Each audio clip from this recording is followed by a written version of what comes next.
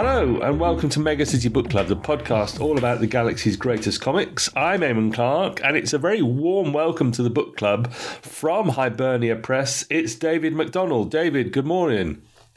Good morning and thanks for having me. No trouble at all. Thank you for being for coming on the podcast. I know we've had to put it off a couple of times, but here we finally are. So before we get to today's book, tell us about your comics origin story, about the comics you first started reading. Was it 2000 AD or was it other comics? No, it wouldn't have been 2000 AD. It would have started with, when I was growing up, the house was full of comics. Beano, because I obviously, not obviously, but I had brothers and sisters and everyone got a comic. So I would have started off with the Beano brothers, would have had Victor, Whizzer and Chips. So, there was a wide range of stuff, but Beano was my comic. I then kind of slipped onto Scream and then onto 2000 AD, which was kind of my older brother's comic. When he stopped getting it, I picked up the baton, as to say, and just went with 2000 AD and kind of big 2000 AD fan since.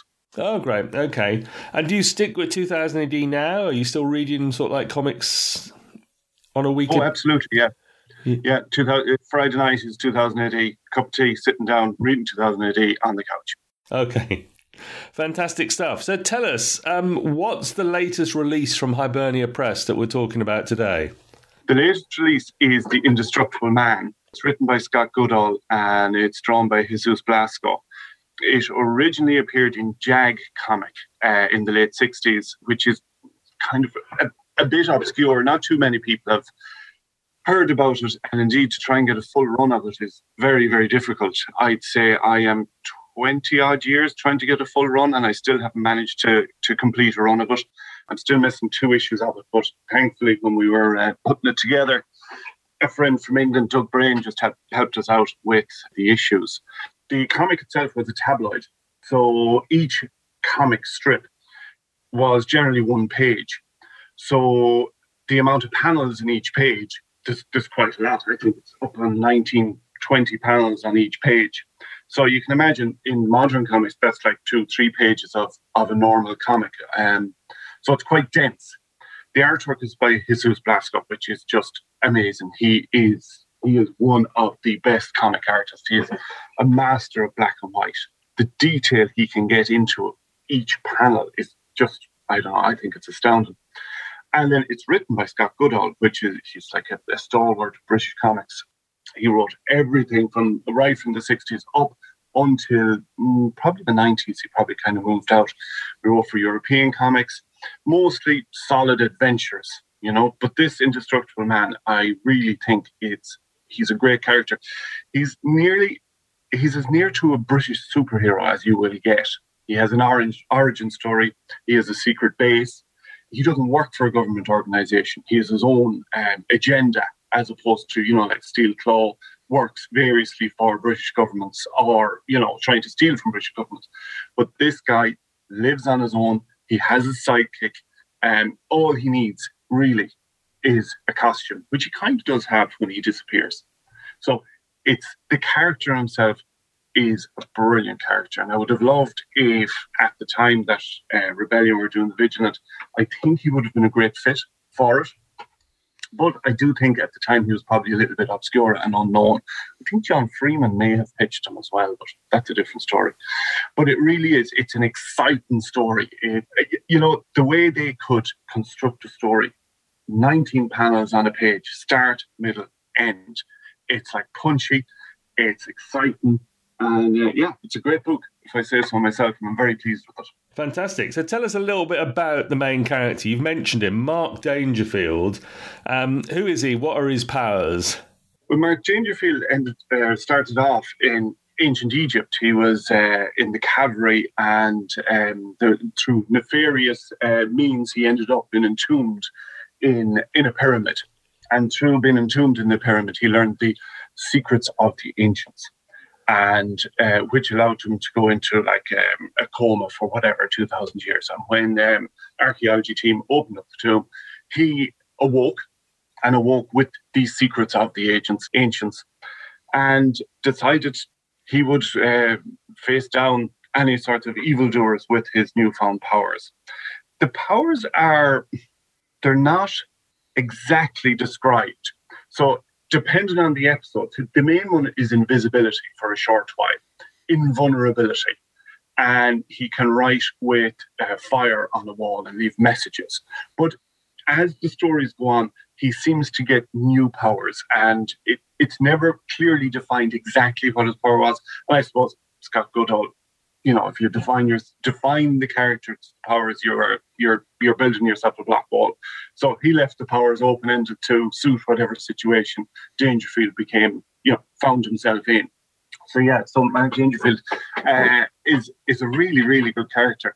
Fantastic. And of course, there's a variety of adventures all on one page, as you described.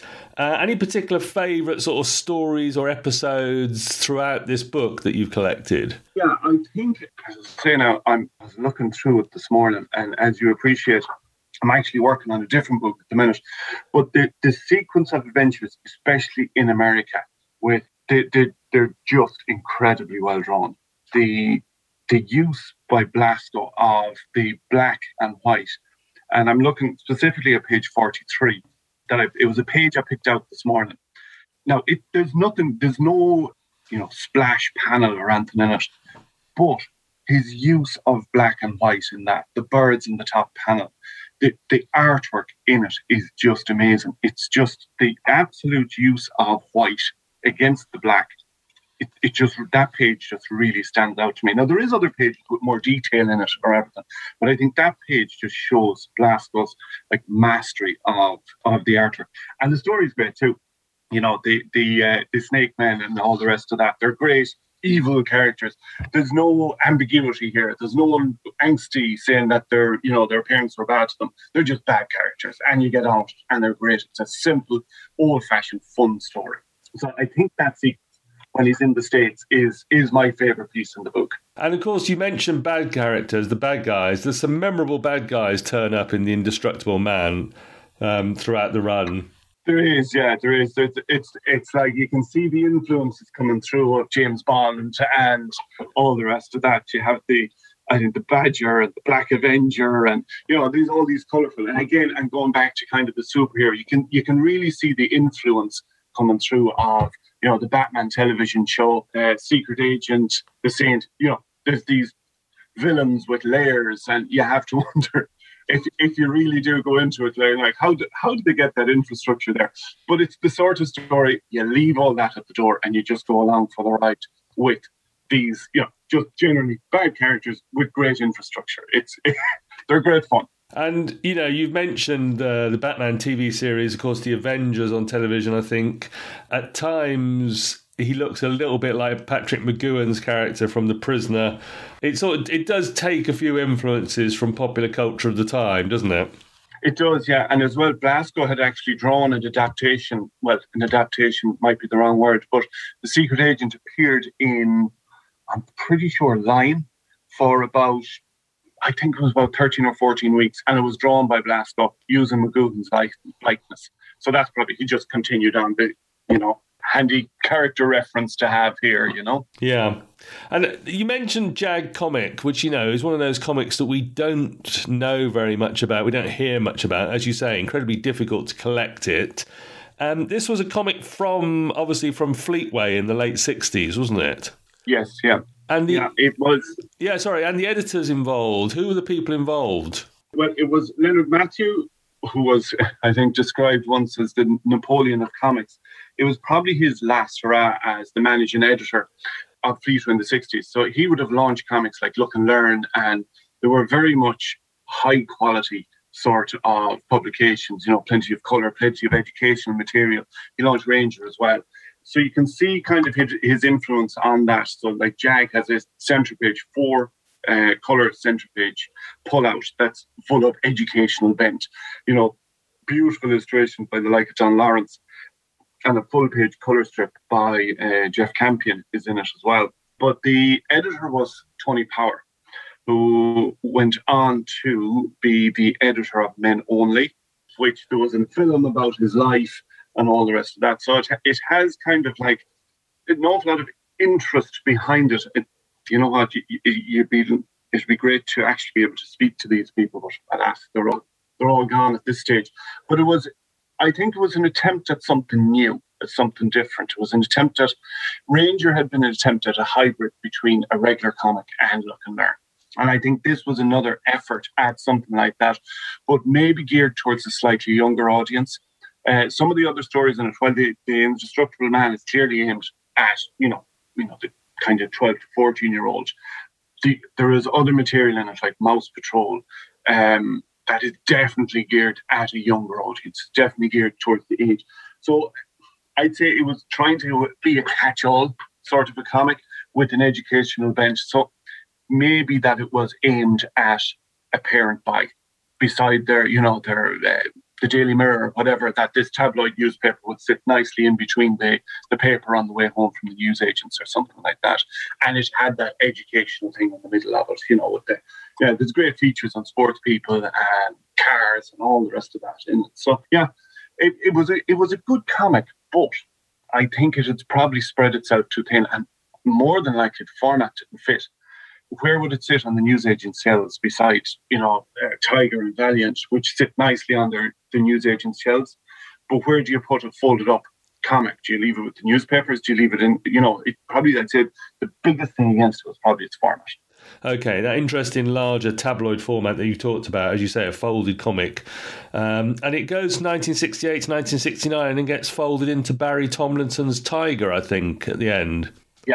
Yeah, it does. I think about 6 or 7 weeks before it ended, it changed format to a regular size comics. And you can actually see in the last few episodes where they had to break up what would have been probably commissioned as a 1-page story. They had to break it up into 2 pages. So you can see that the panels get much larger towards the end, and you only have 5 or 6 panels on each page. So the pages themselves had to be reformatted for them last 6 weeks, and I would imagine it was just to get the formats right for the merger. So when when JAG was about to be cancelled, they took the decision: let's change format, make it a regular comic, and then fold it into Tiger. Now, interestingly, at the time, Tiger had poor newsprint printing, like Valiant and Line, but JAG had very, very nice printing, and it brought that over into Tiger. And Tiger got that. Tiger got the whatever printer JAG was been printed on, Tiger got it and kept it right up until, I think, 1983. Tiger had fabulous printing, and the covers with the old Death Wish covers and Billy's Boots, John Gilliott doing the fabulous paintings on it. That was as the legacy that JAG gave Tiger. Oh, right. The better paper and everything, the best printing. And, of course, JAG does that thing that British Comics did, which was the title itself would survive in some annuals for 3 years afterwards. 71, 72, 73. And those stories are in the back of your collection here, aren't they? Yes, yeah. So let's just mention the creators quickly. Scott Goodall, you talked about. He wrote The Steel Claw. He wrote other comics like Thunderbirds, Kid Chameleon. Passed away in 2016, sadly. And I gather he had an MBE, but it wasn't for his comics work. It was something to do with a war pilgrimage that he set up. Is that right? Yeah, from memory, it's in France that it was an escape route. I'm not going to say exactly what it was, but it was across some mountain pass. I think it was the Pyrenees. Yeah. He created a pilgrimage to remember the escape route. And as far as I know, he wrote a book on it as well. And he got an MBE for that. He was apparently an expert on things World War II. And he lived in France, as far as I know, for a long time. I think he lived, he was a regular meet-up with Angus Allen, who basically single-handedly wrote Lookin' for years. So that was... You've got a little blurb about them all in the back of the book. The Chemin de la Liberté was the pilgrimage along an old World War II escape route that he created, yeah. So he was an interesting character. There's a few interviews knocking around with him. I reprinted one, I think, in the Fleetway Files, but there's another one. He's one of these old-fashioned writers that was just able to knock out great stories. I actually heard, I was talking to Kevin O'Neill lately, and he mentioned that he remembered Scott Goodall coming into the office, and he was carrying his typewriter with him, and he'd find a desk and sit down and type away at his desk. And he said he was an absolute gentleman. Fantastic. And as you say, yes, in the Fleetway files, you've got an interview done by, I think, Matt Bowen, did an interview at Scott Goodall, which you've printed in there. Okay, what about Jesus Blasco and this wonderful black and white art? Another, fascinating Spanish artist in these British comics, and he produces just wonderful stuff, doesn't he? Oh, he does, and it's so consistent. There's no drop in quality. There's no rush pages. This is just, everything is perfect. His cars are perfect. His horses are perfect. His women, his men, anything he's asked to draw, it's just perfect. It's got atmosphere. And it's not stiff. There's movement to his art as well. That he's not, sometimes you can see artists that are fantastic with line work, but that there's no movement to his art. But there is in the Blasco's. He can turn his hand to anything. He drew for years. Even looking last night, I was fortunate enough to get a near enough complete set of comic cuts, and there's details in it about his work in the 50s in Comet. So he worked for years. So most people will know his steel claw work. And beyond that, he did some, I think, Invasion. He did some Dredger. And beyond that, people will probably go, like, even myself, wouldn't know a whole pile of what he done. But like the secret agent work he did with the Patrick McGoohan likeness is amazing. It really is. It's reprinted in some oddball annual in the 70s, the complete one.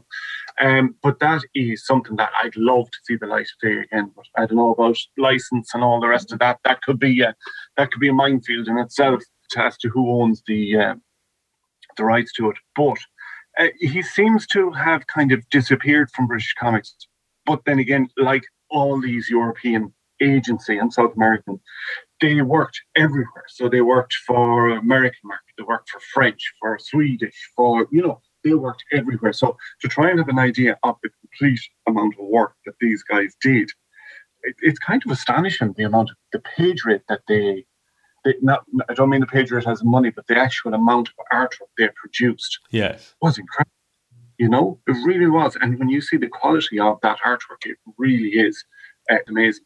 The other thing that's worth mentioning about this, that obviously when we, myself and Richard Pierce is the other half of Hibernia, who handles all the reproduction, all the design on Hibernia's comics.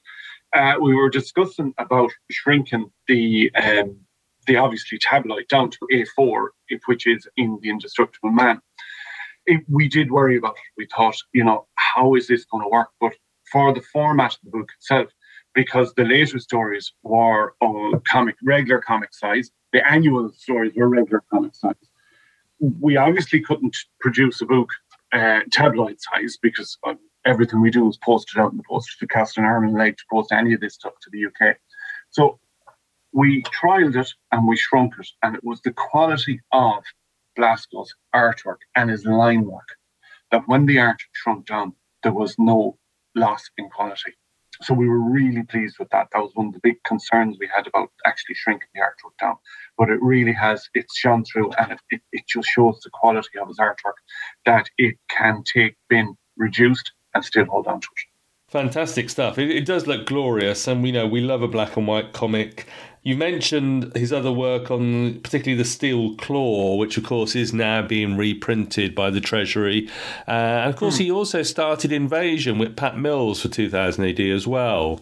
Absolutely terrific artist, and it's a wonderful collection of his work here. So, David, it brings us to the question of Hibernia, and how did you actually come up with the idea of doing this, of publishing these old comics and these books about them? Well, I've been collecting comics for years, especially British comics and especially IPC comics, IPC Fleetway.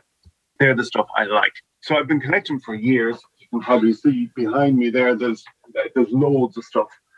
When Titan were doing the collections they did, whatever it is, say 16, 17 years ago, the Steel Claw and the Spider, they put out feelers, and I think it was through John Freeman, looking for people with the material. So they've got the license from IPC Media, I think it was at the time, to do the collections, but they didn't physically have the material to do it. So they put feelers out. So I had the collection of line, and I lent it to them. They shipped it over to the UK, and they scanned all of the Spider from my collection. So when I got it back, I was kind of just, one of these ideas that kind of hits you and you say, I can do this. I have the material myself. So first I put the feelers out to DC Thompson about Starblazer, and they were initially interested, and it kind of just fizzled out. There was a few questions and answers neither of us could answer because I didn't have the experience, to come up with the answers that they wanted. So eventually I got in touch with the Dandere Corporation about Doomlord. And we did, through them, we came to an agreement, and I did the Doomlord collection, which collects the first drawn story post the photo stories. And I designed it myself now, and I did the reproduction myself now. The reproduction is fantastic on it, if I say so myself. The design, not so much. It was real copy and paste from Word and, Comic Sans on the cover and all the rest of that. It was. But if I say so myself, I did manage to get an Alan Grant introduction to it, which I was very pleased with. And Doomlord was an absolute and utter disaster. Sales-wise, I printed... Sales were great. Let me add, sales were great. But I printed far too many. I didn't know what I was doing, but it was a fantastic learning curve. It meant I could come up with a business plan, if that's the way you want to put it, to republish these old comics, that I could actually do it, that it wouldn't cost me money as a hobby, if that makes sense. And a few tweaks over the years, it has led on to, I think I've published 16, 17 titles at this stage. Now, we're very slow. We've been described as a hobby publisher, and I think that's a fair fit, an awful lot of stuff we do probably wouldn't get huge sales if they're out in shop, but there's enough interest and there's enough quality in the material we do that I think it's worthwhile. And especially when you go back, especially to the middle noughties, early, 2010, 2011, there was no interest in British comics other than 2018. Now that has changed, thankfully, with Rebellion and all the rest of that. Titan just dipped their feet in and out a little bit, but other than that, there was no one looking at Valiant. There was no one looking at Line. There was no one looking at the Eagle as a source for material. And I'd like to think we championed that a little bit. Certainly, myself and Richard are all very, very pleased with all the titles we've done. And kind of indicated sometimes in the titles too, with the 13th floor going on to get huge hardback collections from Rebellion. They're just glorious. Yeah, so that is, Hibernia is here because of, I suppose, my own interest in comics and the lack of interest in it at that time in the middle noughties. There was very little interest in it, and we're very pleased with the Fleetway Files. I'll have to say it was an idea that kind of, I think John Freeman threw out one night about doing a partwork like the 2000 AD partworks from Hatchet, and we obviously wouldn't be set up to do something like that, but the idea of doing a uniform cover, uniform dress, numbered spines, that you can display nicely, it really appealed to me. And I thought, that something that might appeal to someone, one collection, you might hook them in with the second collection if there is, the uniform trade that you can collect it. So what we're hoping is that people who picked up The Angry Planet may not have picked up The Indestructible Man, but did so because of it's part of a set or part of a collection, and then have picked up something that they really enjoy. So that's the idea behind it, that you can build up a library of, and if I say so myself, I think, or at least I hope we have good taste, that what we are picking is quality and will be enjoyed. So the first volume, as you say, was The Angry Planet by Alan Hebden and Massimo Bernardinelli, and that came out in 2020. Yes. And as you say, you've got the same sort of format trade dress, and it's, as you numbered, number 1 on the spine. And then this is volume 2 in the set. The Indestructible Man. And presumably you've got plans for more, have you, in a similar format? Yeah, we have, in the immediate future, we have another 4 coming. Now, what we would like to do is have another one out before Christmas, late autumn, and it will be a collection of Brian Lewis's Captain Condor from Line. Now, Brian Lewis is one of these artists that I think is a little bit of an artist. He died in the late 70s. He just started to do a little bit of work for 2000 AD, but he had done an awful lot of science fiction book illustrations, and he had done quite a lot of work for Lion and Tiger in the 60s. He also worked for Dead Skins' House of Hammer.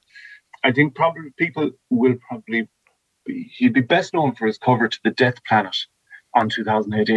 It's just such an iconic and striking cover. I think it's really good to get his art back out there. So it will be in around a 100-page collection of Captain Condor from, I think it's about 63, thereabouts. And it's a cracking story as well. It's written by Frank Pepper. To be honest, it's really in the Dan Dare sort of mode, that sort of daring-do adventure out there, but with a little bit of maybe more hard sci-fi creeping in, rather than just, meeting strange aliens. It's a good, solid story. Fantastic art. Fantastic. After that, we have, Sergeant Strong from Valiant, which is drawn by Eric Bradbury. I'm pretty sure written by Tom Tully, but I have to confirm that. We've Slave of the Screamer by Blasco again from Valiant. Now, that's going to be backed, because it's quite short. It's only in around 60 pages. It's going to be backed up by a Val Venture. He's an adventurer from Tiger, also drawn by Blasco. So it's going to be about a 90-page collection, completely drawn by Blasco. Interestingly, David Roach told me he is the complete Slave of the Screamer original art, every page of it, which is quite astonishing to have a complete collection like that. And the other one, which I'm really pleased to be done, is Timequake from Star-Lord, which will be in colour. I've been asked that a few times. Yes, the colour will be in it. And so I'm really pleased to be doing Timequake, because I loved it. When I read my older brother stuff, like Blocker, Steam Tramp, a skipper ends up as a time-travelling detective and adventurer. You couldn't write it, but you did. It's great stuff. So lots to come then from Hibernia. And you've mentioned Richard Pierce, who does the reprographics with you. Is there anybody else in the team? Yeah, Mike Donaghy is the other member. He usually edits the comic archives. The comic archive is kind of separate to the collections. It's interviews, articles, anecdotes, overviews of maybe the lesser known side of British comics. And Mike Donaghy edits all of my articles for that. And I'll have to give Mike Carroll a bit of a shout out as well. Mike Carroll, the Irish writer who does Judge Dredd, he has helped out quite a bit with designs for titles and logos and stuff like that. But it's myself and Richard Pierce are the main team, and Mike Donaghy then rolls in with the editing when needed. And you'd also mentioned, of course, that thanks to Doug Brain, you were able to get scans of a complete run of Jag to do this book, because I suppose unusual for there to be any original art still around. David Roach has got some, I gather. There is, yeah, the odd page of the Indestructible Man around, but really, trying to gather that up, it's pretty impossible. And as I said, the Indestructible Man was on such good print. Scanning it was no issue, and it gave great results. But yeah, actually going back to Doug Brain, it's a nice thing just to mention that, most of the community that's out there about British comics, they're all really sound. If anyone can give you a hand, they will. Everyone's up for, I need this, no problem, I'll get it to you. People, are generally very sound about that. So just going back, I do have one new release coming out. It's not part of the Fleetway Files, and I should hopefully have it out mid-August. I don't know, you're familiar with the Cosmic Comics. I did the Kevin O'Neill collection. Yes, yeah. A couple of years back. Well, we were approached by Gosh Comics in London maybe 3 months ago.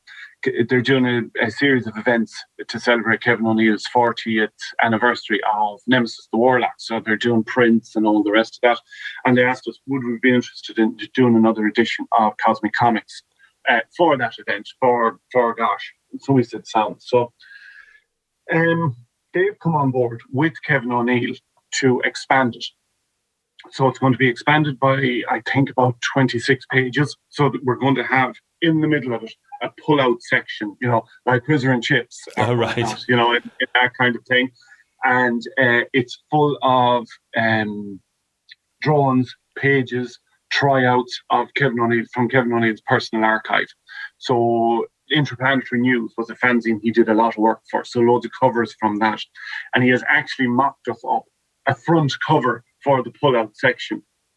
And I don't know, can you see that? Oh, I can see that, yes. Wow. Okay. Our listeners won't be able to see that, but it'll be out not long after this podcast, hopefully. Yeah. So I'm hopeful that when this podcast is out, that full news of Kev's own, as he called it himself, will be out there. So that's something that was really exciting to work with, such an iconic artist and a golden age 2000 AD artist, to work so closely with him, and Gosh as well, in creating this new second edition of Cosmic Comics. So we're really pleased with that. I'm really excited to have had the opportunity to work with Kevin and Gosh on it. Looking forward to that coming out. Fantastic. Now, you mentioned you'd learned your lesson from the first publication of Doomlord, which actually we've done on the podcast with Philip Vaughan, Doomlord and the Death Lords of Nox. Because now, of course, your releases, they're limited print runs, aren't they? Yeah. Anywhere between 300 to 500 copies. That's all that's printed. Right. We rarely go back to print. Some of the Tower King and the House of Daemon we've reprinted. But what I like to do is, I know there's a limited market that I can sell to through, now you could go down the route of selling to comic shops and all the rest of that. And I tried that with the first 13th floor.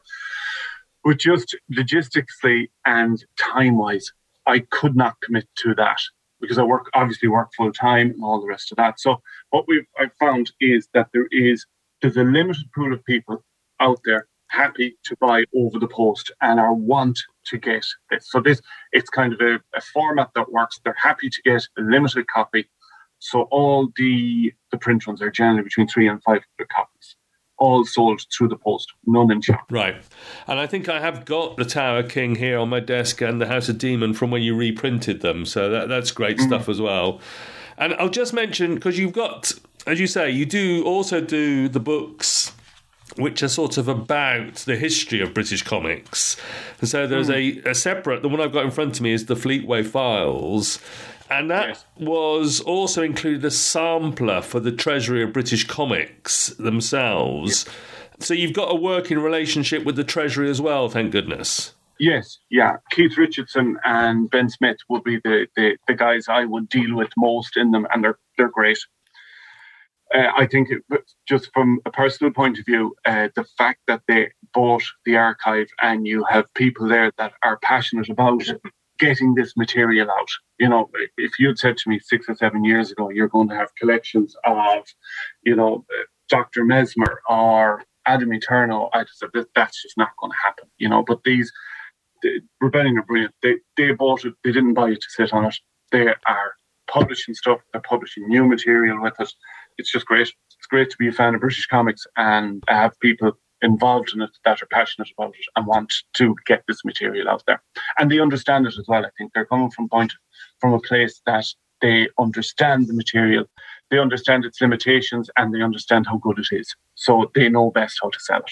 Fantastic. And it is just great to see all this stuff being reprinted so that we can get hold of it. Because as you say, some of these comics are very difficult to get hold of now, particularly Jag comic, it seems. Yeah, they are. And, it's hard to put a run together of some of these comics because, variously, the newsprint was such bad paper that they fell apart, especially if they got, vigorous reading, they just fell apart.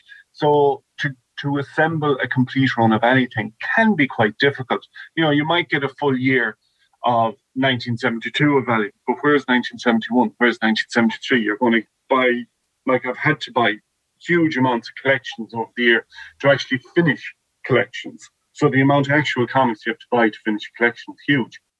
So I've helped them out a few times with, the first job I did for them was the One-Eyed Jack. Yeah. I helped them with the scanning of that. So I've helped them over the years with, bits of material they may not have that I'd have. So I'd give them a dig out with that. But it's really good to see this material just getting out there again. Fantastic. So let's turn you back to The Indestructible Man. It is, as we record, still available for $10.49 plus postage? Yeah, it's available on the Comicsy website. So it's Comicsy/Hibernia. And that's the only place it's available. It's not available to buy in shops. It's not available to buy anywhere else, just on Comicsy. It's a nice, simple web shop for kind of small press. And check out all the other stuff on it as well. There's some great other comics and creators on it too that are always worth a look. So check out the show notes for this episode. It will have the link to your Hibernia shop on Comicsy, where you can get The Indestructible Man. You can also, at the moment, still get the Doomlord collection. And there's another one of your collections of sort of comic history and articles. Fantastic Adventures is still up there as well, I think, David. Yes, I have just a handful of them left on it. Yeah, I really enjoyed putting Fantastic Adventures together.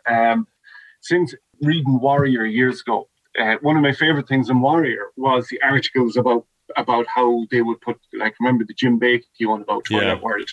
I absolutely loved them articles. And putting together these comic archive, I think, a take off from that. And as well, I'll have to give a shout out to Eagle Flies Again fanzine, which was out in the noughties. Brilliant fanzine. So I love the idea of exploring the mechanics of comics, how you put them together, what material might be used. And I love the idea of stuff that wasn't published, stuff that influenced other comics. So an awful lot of Fantastic Adventures is about material that wasn't published, that never made it. And I really like that idea of what influence it had, or what influence it could have had if these materials were published. So that's kind of the bulk of Fantastic Adventures. Great stuff. Snap them up while you can, because when they're gone, I guess. Yeah, pretty much. Now, I would say the comic archives are hugely time-consuming. So it's just myself and Richard doing all this. So that's why we're so slow. We try and get 2 publications a year, and trying for one of them to be a comic archive every 2 years. So that's it. It just takes a huge amount of time to gather the material, to verify information, to design it, and as always, I think, much to Richard's exasperation, just before we're about to hit print, I will get a new page of artwork that we have to reshuffle the whole lot to fit it in and all the rest of that. So I would say there's probably one more comic archive. And after that, I'd say I'll be kind of retiring it. But after that, what I'd like to do is a collection of the best of maybe the interviews, or a collection of the best of the articles, or something like that, to put them all together. So they're really satisfying to put together, but they are, as I say, very, very time consuming. It is a bit, from what you describe, sounds like a passion project for you and Richard, David. Oh, absolutely. Yeah. If we're in it for the money, we wouldn't be doing it. It's just fun. It's a hobby. Some people play football, some people run. I spend an hour at this every day, and this is what I love, and this is what I enjoy doing. And as I say, it keeps me out of trouble. And if I turn you back to the book, we do play this Grail page game, and we assume, or we imagine, that all the original art might still exist. What pages would you choose from Jesus Blasco to hang on your wall?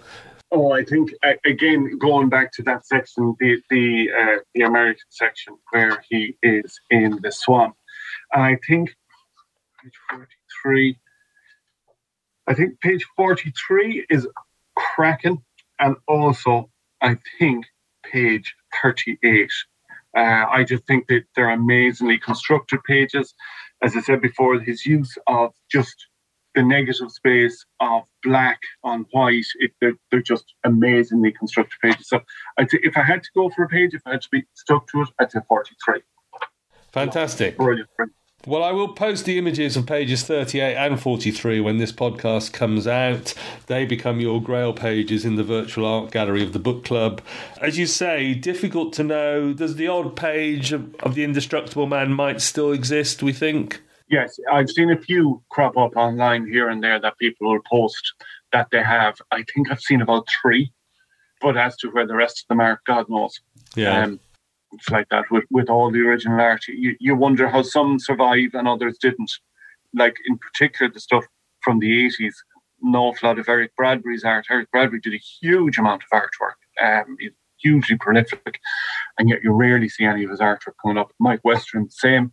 Mike Western is hugely prolific, and you rarely see any of his artwork coming up. And yet you see other art, there's loads of Massimo Belardinelli artwork out there. There's any amount of it. So you have to wonder, where did the artwork go to? I know the stories of it getting destroyed and all the rest of that.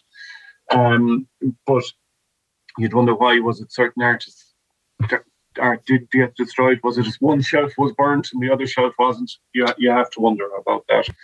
But actually, there's one piece here. I love Mike Western art. I'd say probably one of my favourite artwork. And I have that piece. Oh, right. It's an original of Ghastly McNasty. Ghastly McNasty. Yeah, it's one of my favourite pieces. I love little bits like that, little odd bits that other people might look at, but I really like them anyway. But that's kind of where I'm coming from. I like the design. I like the unknown aspects of it, and finding out about them. Fantastic stuff. Now, this is the section of the podcast where we normally do guest projects. We've talked about it already, I think. You've got a lot on the plate coming up. Lots of releases to come in the Fleetway files. Yeah. Hopefully, as I say, get that Brian Lewis's Captain Condor out later this year. We should have Cosmic Comics, Kevin O'Neill's Cosmic Comics out in August. I'm also working on an Action Force history, which was a Kickstarter that I was involved with. So I'm writing that at the minute. I think that's due to be posted sometime in the autumn as well. And I'm also working on something with the Treasury of British Comics. I don't think it's been announced yet, so I'd better not say anything more about it. But it's just a little project. It's nothing big, but something I'm quite excited about. And so very busy with comic stuff. Great. Lots to look forward to. Hibernia Comics are on Facebook, so we can find you on Facebook if we search for Hibernia Comics.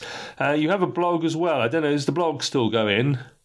No, don't really update the blog at all. But Facebook, Twitter, Instagram as well.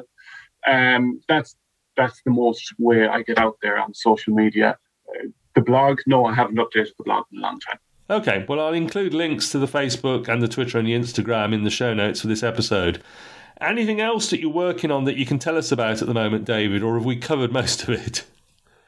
I think we've covered most of it at this stage, but I would like the main part of picking series to do collections of is actually going through old comics and reading them. And let's say, there was some material when we agreed the next 4 books with Rebellion, some stories that I thought, I'd really like to do that. But when you go back and read it, it doesn't stand up, that the character might be brilliant, but the story isn't good, or the art, So sometimes you might have misconceptions of your own memory of saying, I read this, it's brilliant. You go back and you go, you know what? I'm not going to ask anyone else to read this.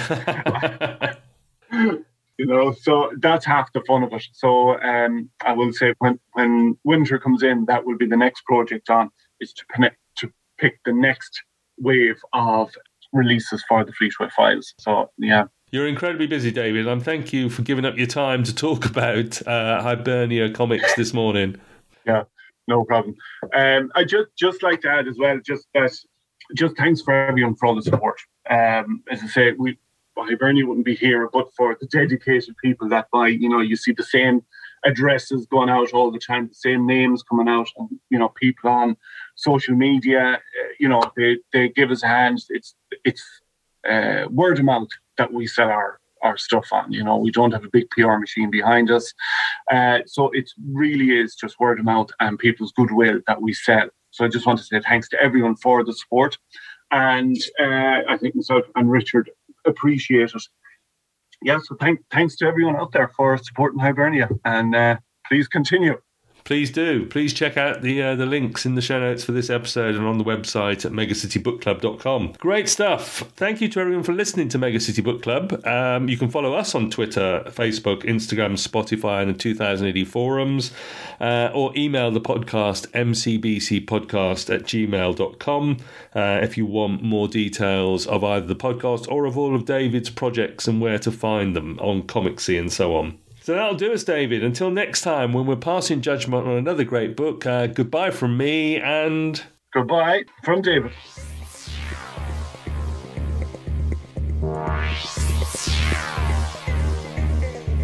Wow.